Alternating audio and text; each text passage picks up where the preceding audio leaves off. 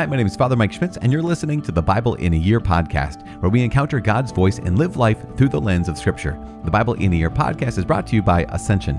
Using the Great Adventure Bible timeline, we'll read all the way from Genesis to Revelation, discovering how the story of salvation unfolds and how we fit into that story today. Today, we are introducing the next period of our Bible timeline, which is the period of the exile. And so, as always, when introducing these time periods, we're joined by the master, the creator, not the capital M master, not the capital C creator, but one of the masters and creators of the Bible timeline. And the Great Adventure, of course, is Jeff Cavins. And so we're so grateful because this is going to be, I believe, the longest timeline or the longest time period that we're going to be in one time period, the longest stretch of days. And so this is going to be maybe one of the last times that you get to hear from Jeff in this podcast for a number of days. And so once again, we're joined by Jeff. Jeff, welcome. Hey, it's good to be with you again as we travel along in salvation history. It's great. It's such a gift. And also, I'm so grateful for these introductions. I think as people have been journeying for, hundreds, well, almost hundreds, almost 200 days, people have been journeying through this. I think they have found these introduction pieces to each different time period to be invaluable as giving them a context for launching forward. And so we're leaving the divided kingdom, and we're entering into the period of exile. What should we be looking at or paying attention to as we make this transition?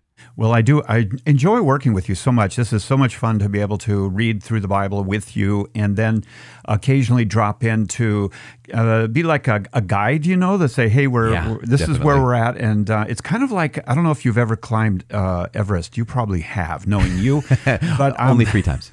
I'm a Sherpa. I go up and I fix the ropes and and make sure that path is straight so that people can walk with you along the path. So I will go by Sherpa Jeff from now on.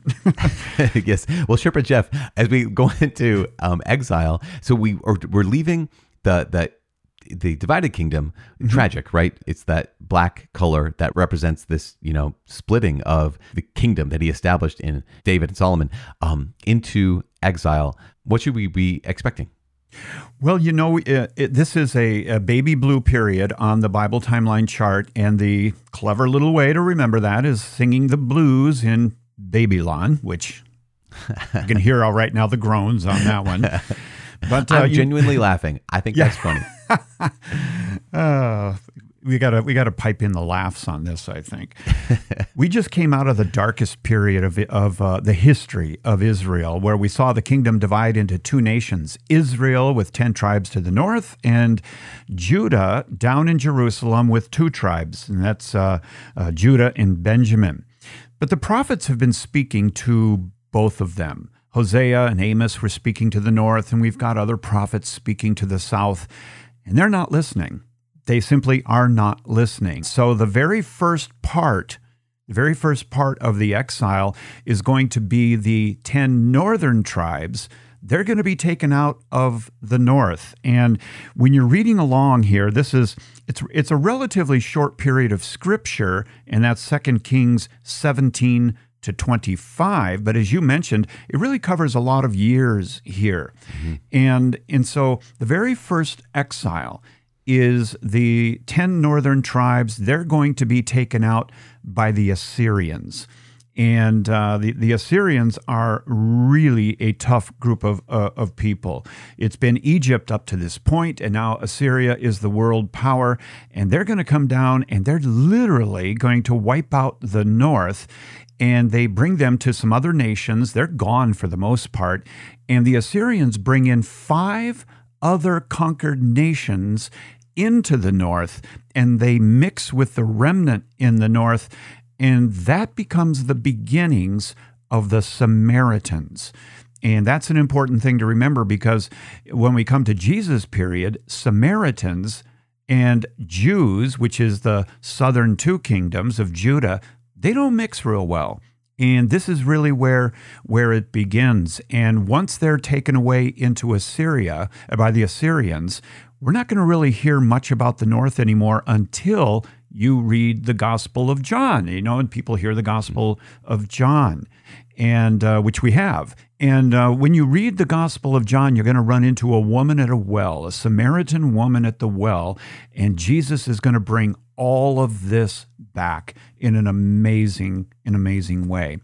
And that took place in 722 BC. And it's a sad period in Israel's history. And for the most part, we're not going to hear anything more about them. But even Paul in the New Testament, he keeps them in the back of his mind, and he is going to go after them as he goes into these nations where they have been scattered. So that's the north. That's the first part of the exile. Well, yeah, and it seems like one of the message of Saint Paul is actually the Lord God is reconstituting his people as he promised he would in the kingdom in Christ by sending those apostles out to gather all the peoples, including those 10 nations scattered and lost, essentially. And that's one of the ways in which Jesus Christ fulfills that promise of those prophets, promise of God to bring his people back into the one kingdom with the one king. And it's incredible. I love the fact that you even alluded to that John chapter 4, the woman at the well, and the 5 nations that are mingled with the people of Israel. And the woman who has 5 husbands, right? And right. I mean, I learned this from you. That's so great. and Jesus says to the woman, "You've had 5 husbands. The one you're with is not your husband." And not only is that a reflection of her actual life, her actual state of life, but it's a reflection of the people of Samaria who had those 5 nations mingled among them, and they lost their identity. They lost, kind of like in Hosea, where he compares the people of Israel to an adulterous person, right? That turns away from the one who loves them, their husband.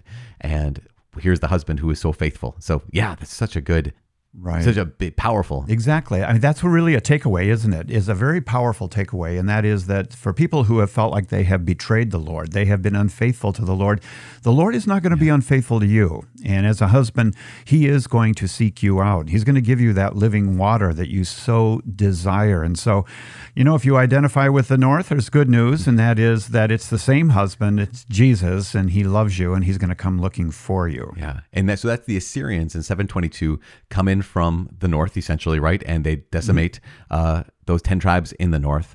And then we're also going to follow the ups and downs of the people of the south. And so the southern kingdom of Judah and their story. Right. And that's what we typically think of, Father, when we talk about the exile. We typically think about the Babylonian exile. And it's important to note that the Babylonians defeated the Assyrians. And so we got a new kid on the block, the new bully, and that's the Babylonians, and the leader is Nebuchadnezzar. And once again, the prophets speak, but as the north didn't listen, the south isn't listening as well. And in fact, they are not listening to the Lord, and their leadership is corrupt, and they are not honoring the Sabbath years and giving the land rest. And so there was predicted by the prophet Isaiah that there was going to be an exile. Now, we've got to pause there for a minute because, sometimes people don't understand what exile means. They think maybe it just means we're going to kick you out, But exile really is picking you up and bringing you physically to where you are at spiritually, which is far away from the presence of the Lord. And that's what's going to happen in the exile here. And, there's another repeating theme here, and that is that oftentimes God uses Israel's enemies to do the disciplining. And that was the case with the Assyrians, the Egyptians before that, and now the Babylonians. And later we're going to see the Persians, and then Greece and Rome. And you could probably go all the way into today. But it's going to be the Babylonians that are going to come down, and they are going to destroy Jerusalem. And that's going to take place in 586, 587 BC. But when we talk about the Babylonian exile, we're dealing with the south, Judah, with the headquarters being Jerusalem, right? And the temple was built in Jerusalem. So there's a lot at stake here.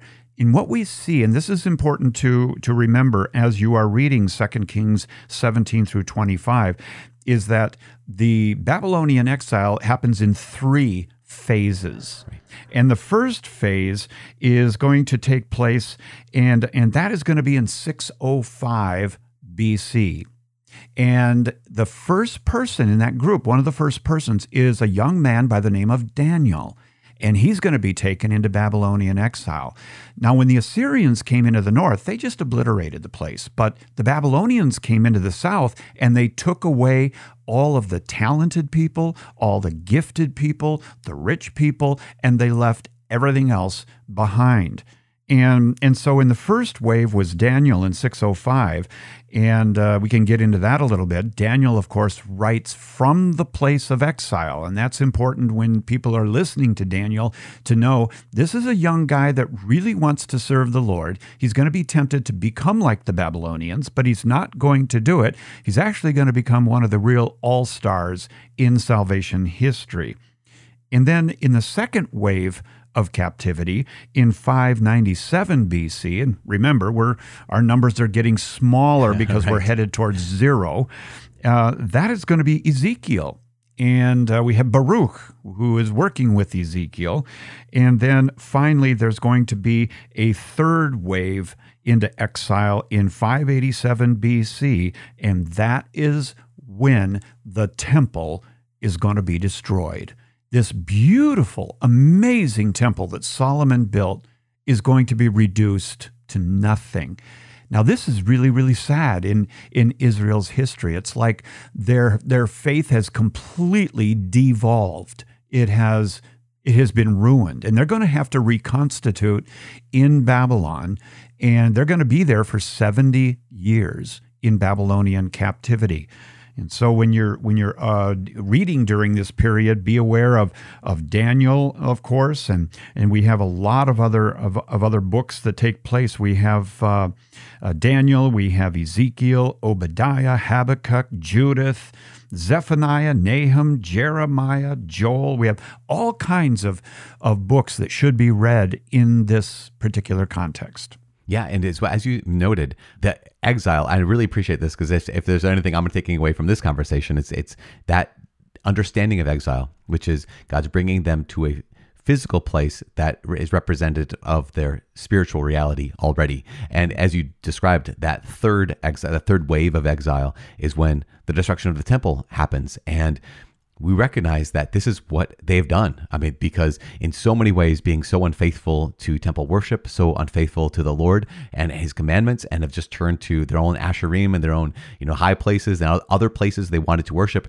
And that makes sense then. Here's the Lord's temple, where they were meant to be given their identity in that renewing the covenant on a daily basis in this incredible way. But they weren't living a covenant. And so here's this place that is reduced. I think is it Jeremiah, or is it, I think it's Jeremiah, who he's preaching to the people, and he's telling them, you can't just keep saying, this is the temple of the Lord. We have the temple of the Lord. We have the temple of the Lord. We have the temple of the Lord.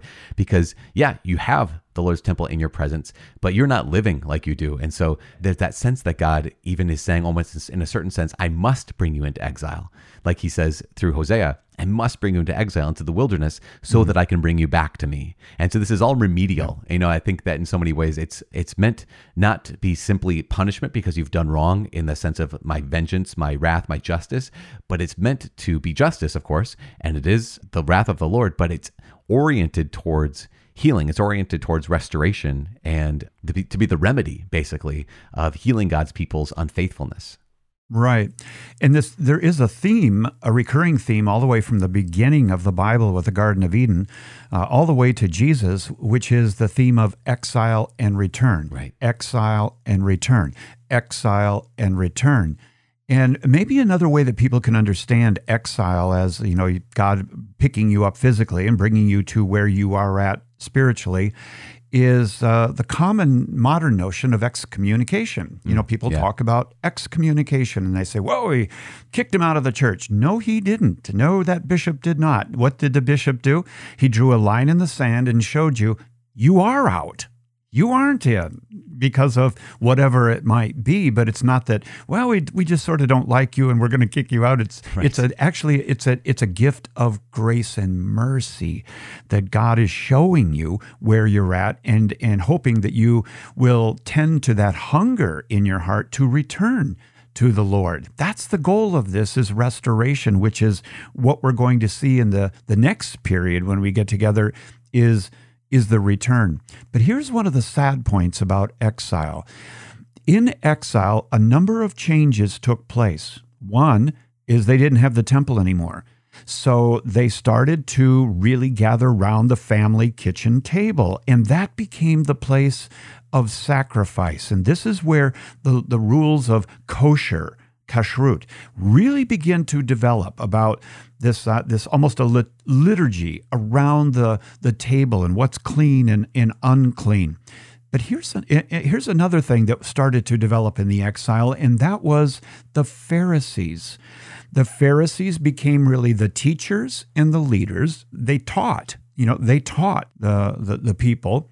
But the saddest part about the exile is that while they were far away from the temple, and the writer of Lamentations is lamenting that they're not around the temple anymore, lamenting that they're not in Jerusalem anymore. But here's the sad thing. Some of the people in exile kind of liked it. Right. And that's the danger, is that if you find yourself in exile in your life and suddenly you start to enjoy it, this is what Paul talks about when the good becomes bad and the bad is good and you are deceived. Yeah, and there's that sense of that. I remember thinking about exile so much during, if we think of a topical time in our lives, where it would be, here's people around the world were prevented from going to Mass on a regular basis. And that sense of, I just remember coming back to that psalm that says, we have in our day no prince, no prophet, no leader, no place to offer first fruits to the Lord, because here we are, we're exiled, we're far from home, we don't have the temple, and they don't have the ability to worship the Lord. And I remember just thinking, what will happen when the doors open again? What will happen when you have the opportunity to come back home? And that's one of the things we're going to be looking at here, is what happens when, after all the prophets have spoken, after people's lives have been uprooted from the land that God has promised to his people, and they're brought to a foreign land, and now they have the door in the invitation. Like, go back home. You can go back home now. You can rebuild Jerusalem. You can rebuild the temple. Will you, is one of the big questions that they're going to have to ask. And I think it's one of the questions that is in all of our hearts as well, when it comes to, okay, like you mentioned, I've been in exile. Do I like it? I've been released from my obligation. Did I find that to be a place of freedom and joy, or did I find it to be a place of isolation and alienation and loneliness? Because there's the call is, you're welcome back, you're invited back, but do you want to go back?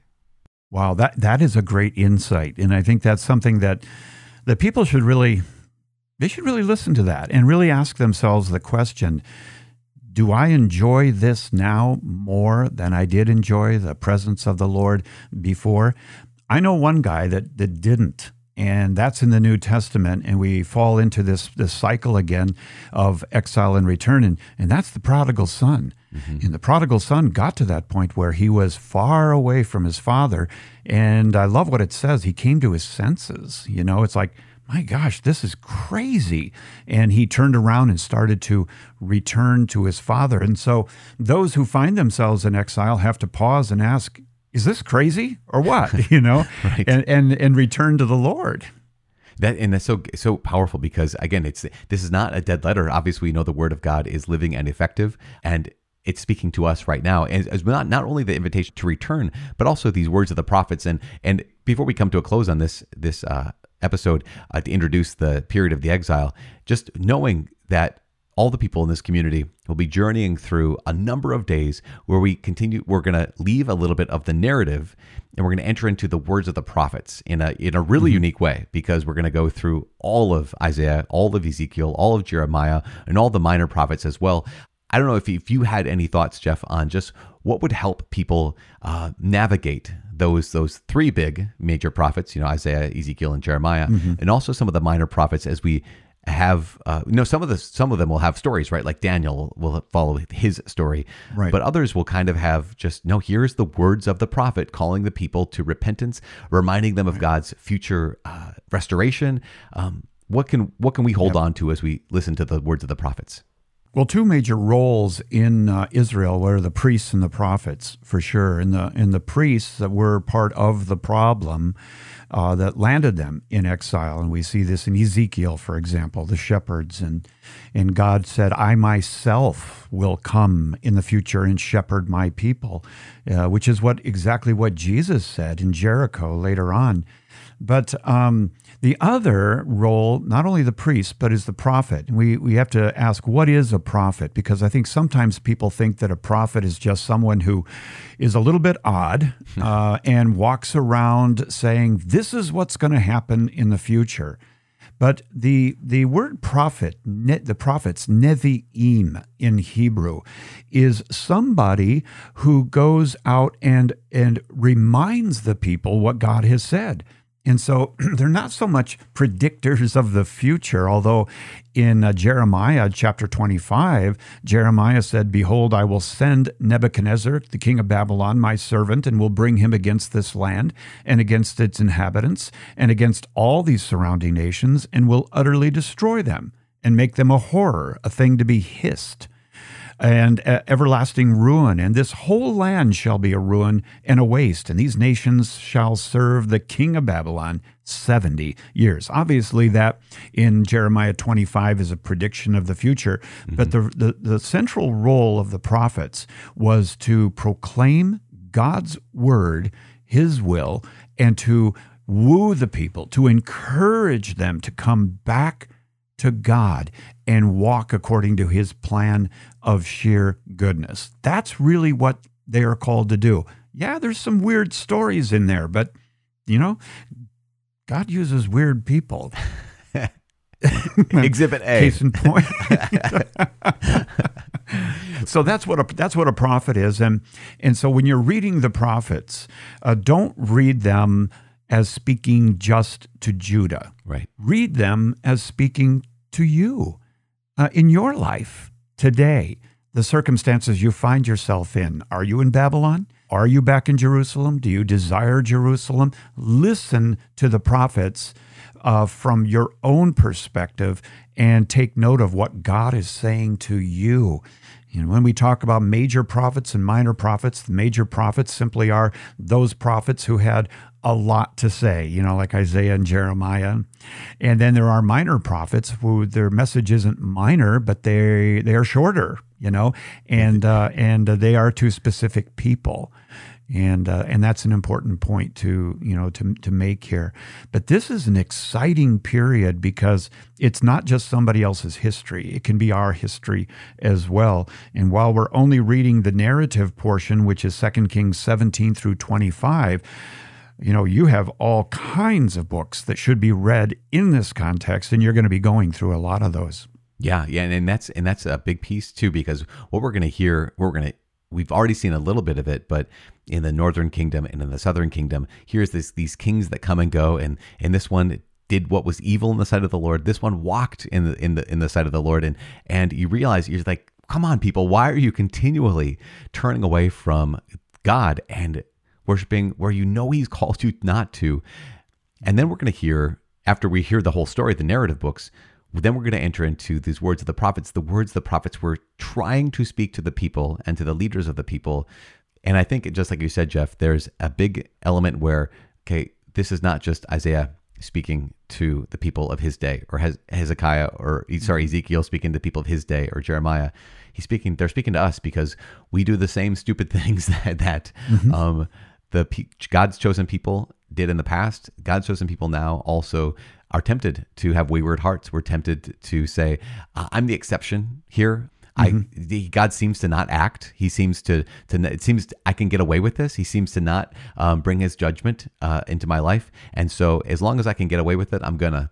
And here are the prophets who are reminding us that that's not going to last forever. And a day of judgment is going to come. But also for those of you who find yourselves, like you mentioned, in that place of exile, in that place of, hopefully, God willing, healing remedy, there will be a restoration, and he will bring you home and bring you to his heart. Right. Yeah, so my suggestion, I guess my final suggestion would be, if you're going to read these prophets, you might want to read them while standing in front of a mirror. Yes. Perfect. That is good. And I appreciate that. I think that might be, like, with that, I don't know if there's anything else you want to leave us with as we launch into this period of exile, or if that was the last word, the final word about just let the words of the prophets be words directed to each individual listening. Yes, with restoration in mind, and ask God, Ask God to give you that hunger and that love that you once had if you are far off. Like in the book of Revelation, when John spoke to the church in Ephesus, he said, everything's fine theologically, but you are far away from me, and do what you did at the beginning. Yeah. And when you first met the Lord and you had that zeal and you were reading Scripture, you were going to Mass and prayer and praying the Rosary and telling your friends of what God has done in your life, ask God to do it again in your life and to bring you back to not just the same place, but even a better place. Yeah, back to your first love, and just encourage that over the course of these next many, many days as we listen to God's word, just to pray that He puts that fire into our hearts, the fire of love for Him, and maybe a love that we've never ever had before, that during this period of exile, He can speak to our hearts in a way that He's never spoken before. It can ignite our hearts in a way that He has never ignited before, and shape them in a way that we never maybe gave Him permission to do before. Amen. And so, that'll be a good prayer as we launch forward.